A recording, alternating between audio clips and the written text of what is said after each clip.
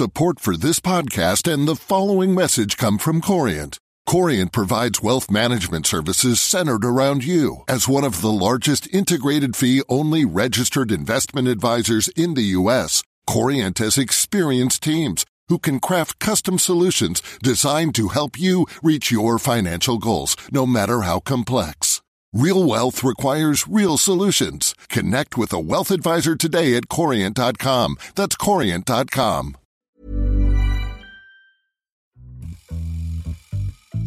Hi, I'm Amy Keene, and this is Behind the Money with the Financial Times. We're thrilled to be back from a short hiatus, and on this episode, we're taking a look at yet another possible financial bubble that's causing some investors to wonder if the boom time is coming to an end.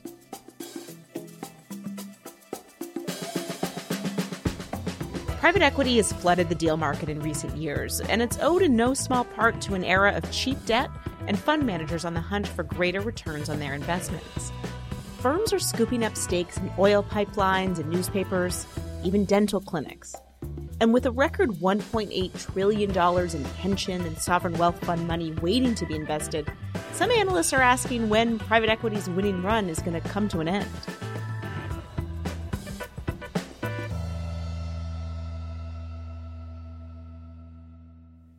Hey, Javier, who is Jon Gray?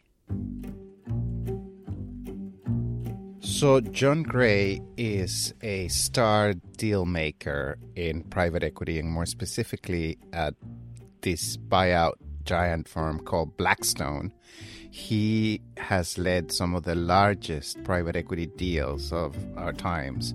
That's the FT's European private capital correspondent, Javier Espinosa. I spoke to him down the line from London, where he's been reporting on the private equity boom. He joined Blackstone straight out of college in 1992, when Blackstone was only managing $1 billion. And now the firm is roughly $434 billion of assets under management. Private equity has this myth about it that people who are in it are very aggressive executives who, do whatever it takes to get the deal done. And that's the case with many of the people that I meet on a day-to-day basis. But Jon Gray, who I've met a few times, it's actually someone that you'll be very hard pushed to not like. He's one of the most likable guys in the private equity world. And what's one of the deals that he's perhaps best known for? He is best known for the acquisition of a company called Equity Office Properties. Was a group of landmark properties that included things like the Ferry Building in San Francisco, an office park in Santa Monica, a 32-story office tower in downtown Boston. So just a number of properties that were part of this portfolio, which the deal was worth $39 billion, which it acquired in 2007 at the height of the boom years. Javier told me that, like a lot of private equity deals, even though the value was a staggering $39 billion, Blackstone only put up about $3.8 billion. The rest came in the form of debt. Not very much of actual real money. Meaning Blackstone didn't put up very much of its own cash and instead raised substantial debt to fund the rest of the deal. This was considered one of the biggest leverage buyouts at the time. But it was also, as Javier said, 2007. It was the peak of the real estate cycle, and here was Jon Gray with a brand new portfolio of office space in the U.S. And then quickly, Jon Gray and his team realized that half of the portfolio that this company had was not worth much, and they essentially, in a matter of weeks, started selling these properties that they didn't deem to be too profitable. He said, we spent 1 minute drinking to celebrate, and then we hit the phones. It was an historic day with Wall Street shaken to its very foundation today. More than half of the S&P 500 right now are at 52-week lows. Whatever money you may need for the next 5 years, please take it out of the stock market right now. And then the real estate market starts to slide. It's 2008. We're heading into the depths of the crash. John Gray and his team got pretty lucky flipping these office properties as soon as they did. Yes, and I guess this is there's a bigger point, which is that this is a very cyclical industry. So, but when the times are good, there's like a lot of financing available. Private equity groups have no problem going to the banks and asking them for money to finance their deals.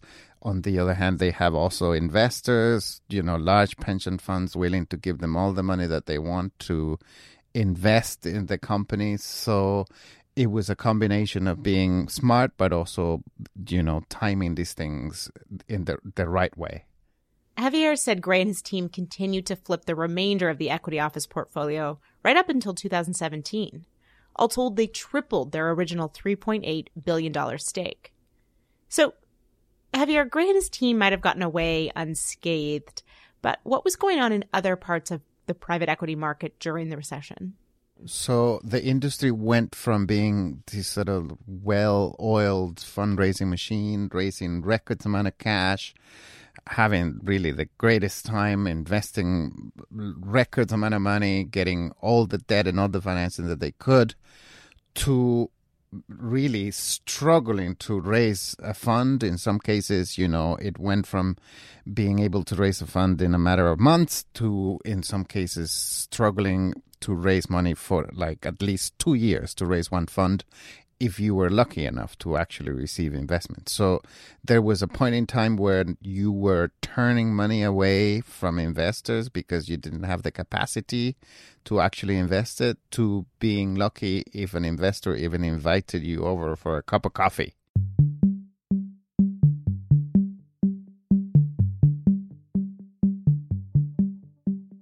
And gradually, as things picked up, as interest rates went down, which meant that debt became cheaper to obtain and more money filtered through with quantitative easing, and pension funds become under pressure to deploy the capital that they have and allocate to different sectors, private equity is back again having the best time of their lives.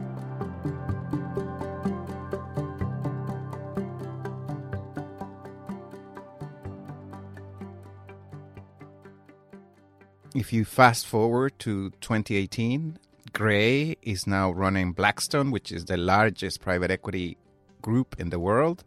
He was bringing in so much revenue to the business that he eventually, earlier this year, became Blackstone's president and CEO.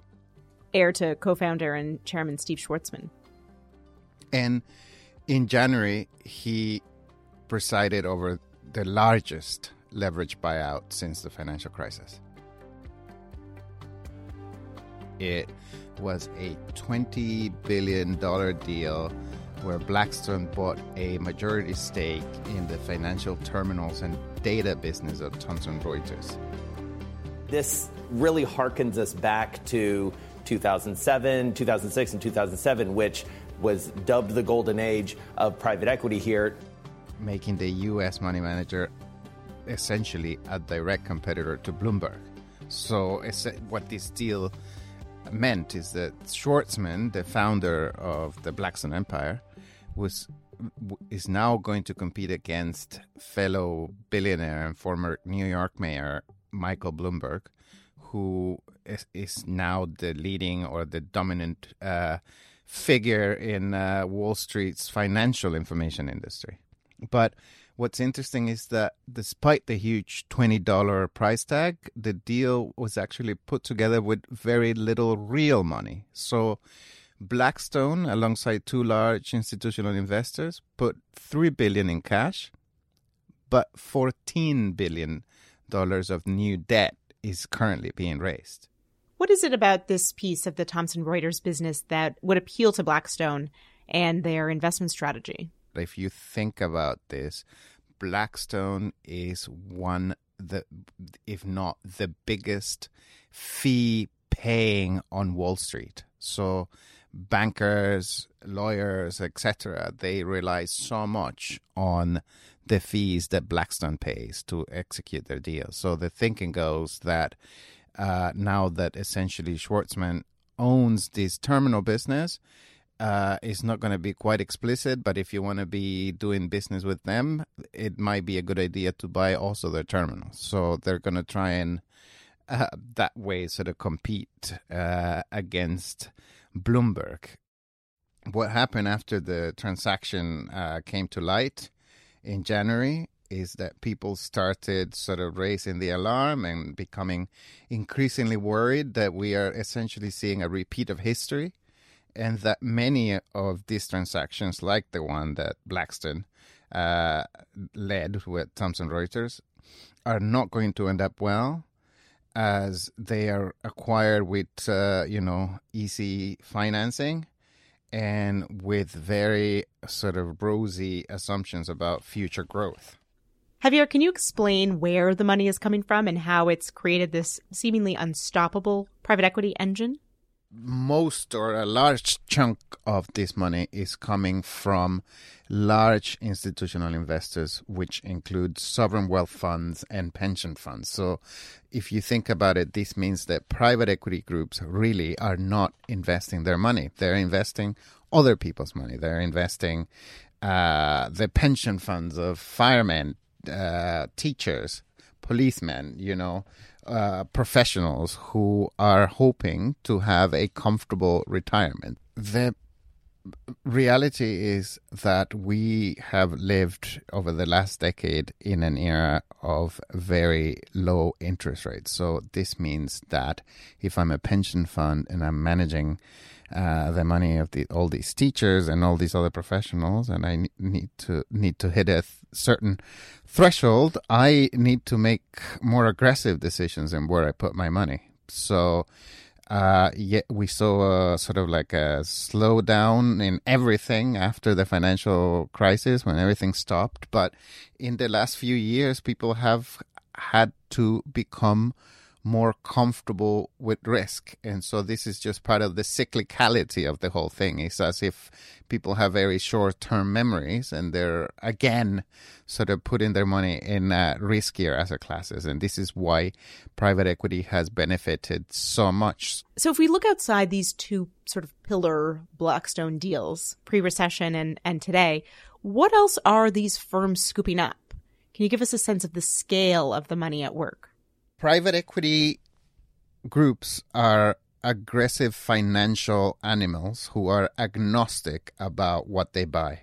They can buy dental practices, veterinarian clinics, newspapers, you name it. Anything and everything is up for sale, and they are just looking to find opportunities where they can buy a company, hold it for 2-3 years, make it look shiny, and then sell it on to somebody else, get their returns off the table, and then move on. The pace and the frenetic pace of buying and selling companies these days, sort of fueled by cheap debt and fueled by this desire of investors to put their money to work somewhere because they can't get the returns that they want in some of the other traditional asset classes, is just translated into a big party for private equity groups. Champagne's flowing. That's right. And when you say making these companies look shiny, what we're really talking about is cutting costs, getting operations in order to boost profits? Making it look shiny actually means different things depending on where you sit on what you think private equity does. So if you're a private equity executive, you would argue that you are a good owner and that you deserve to own this company because you are going to grow the business, expand the offices or the product offering. So that's one part of it. For a more cynic sort of view of what private equity groups do when they buy companies is that they look for synergies, which is a fancy word which means putting together companies, say, for example, a lot of dental practices, and finding ways in which you can cut costs by just having one HR department or one IT department, or, essentially, yes, as you were alluding to, getting rid of people that you don't need to run the thing more efficiently. So We don't mean to be doomsday thinkers on this podcast, but just to extend your party metaphor a bit longer, what happens when the champagne stops flowing, when the music stops, the lights go on? What is it that some of the sources that you're talking to, what is it that they're worried about? People are worried that debt, which in good times magnifies returns, and it's a good thing. So if you only have a 95% mortgage and you're in full employment and your business is doing well, you're not going to be in any trouble in meeting your down payment. But if you lose your job and you're still stuck with this 95% mortgage and consumer confidence goes down, then you're going to be in a tricky situation. So we already saw, for instance, Toys R Us went under, and it was owned by private equity. And the company actually was facing competition from people like Amazon. So that was a genuine sort of threat to its business model. But also in the filings, when it filed for administration, also cited expensive debt services as another reason for not making it through. So the company spent $250 million a year servicing a $5 billion long-term debt, which the company said was basically not a sustainable situation. So people are worried that this is going to be the case when companies are faced with trading tough conditions, and they find themselves as a result unable to repay the high levels of debt that they are currently sort of part of their capital structure. So the fear is about how well these newly acquired, newly indebted companies are going to be able to weather, any kind of incoming economic storm, be it Amazon taking over their corner of the market or what have you. Couple that with rising interest rates, and the question becomes, will these companies be able to stay afloat? Or will the debt that short-term private equity support has given the companies actually make it a bit tougher to survive? And so in pumping these companies with debt, is private equity money, at least at its current level, not just creating a bubble of its own? Well, I don't know if this answers the question, but there is a worry, and people are looking at private equity attentively, because it tends to be the case that when we see huge periods of expansions, economical, financial expansion, we tend to see asset bubbles. So if we are indeed living through an asset bubble in the form of private equity, this is like a telling sign or a warning that we may be heading to just a similar crash in the wider sense of the world as we did a decade ago. The big question that we don't know is whether this is an asset bubble, whether we're living in a bubble. People that I speak to, like Howard Marks, who's a guru in value investment, argues that we are close to being in that situation. He doesn't like the term bubble, but he says that it's worrying. So what happens in the meantime? In the meantime, we're just going to continue to see some of the biggest deals that, we've witnessed in the last decade. Just some jaw-dropping deals like the Blackstone acquiring a unit of Thomson Reuters earlier this year, or Carlyle buying a chunk of Axos chemical business, which was their largest deal in Europe in the last decade. We are going to continue to see funds being raised for anything under the planet. I will continue to write about billions being spent and billions being raised, because there is no end in sight. People in the industry thought that Brexit or Trump being elected were going to derail confidence. We were expecting a major correction in the stock market, but none of this seems to be playing out. And there was a report put out by Bain Capital that showed $1.8 trillion is sitting around waiting to be invested. So the worry is that because they are sitting on so much money, and the incentives of private equity managers is to actually get paid once they have invested the money that their clients have given them, that they are going to be under pressure to either buy things or companies that are not going to be as profitable, or go into riskier investments, which is essentially just betting the house on hopefully getting a winning deal. And that may not lead, to the best outcome for everyone. Thanks for your time, Javier.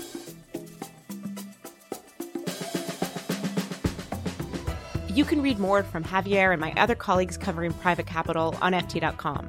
We've linked to Javier's recent big read in our show notes.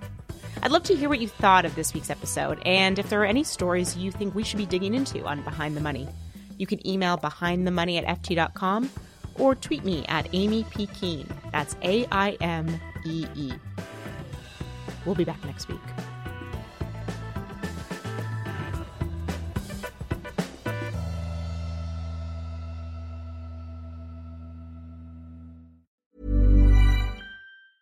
Support for this podcast and the following message come from Corient. Corient provides wealth management services centered around you. As one of the largest integrated fee-only registered investment advisors in the U.S., Corient has experienced teams who can craft custom solutions designed to help you reach your financial goals, no matter how complex. Real wealth requires real solutions. Connect with a wealth advisor today at Corient.com. That's Corient.com. Hi, this is Janice Torres from Yo Quiero Dinero. If you own or operate a business, whether it's a local operation or a global corporation, partnering with Bank of America could be your smartest move. By teaming with Bank of America, you'll enjoy exclusive digital tools, award-winning insights, and business solutions so powerful you'll make every move matter. Position your business to capitalize on opportunity in a moment's notice. Visit bankofamerica.com/bankingforbusiness to learn more. What would you like the power to do? Bank of America, N.A., copyright 2024.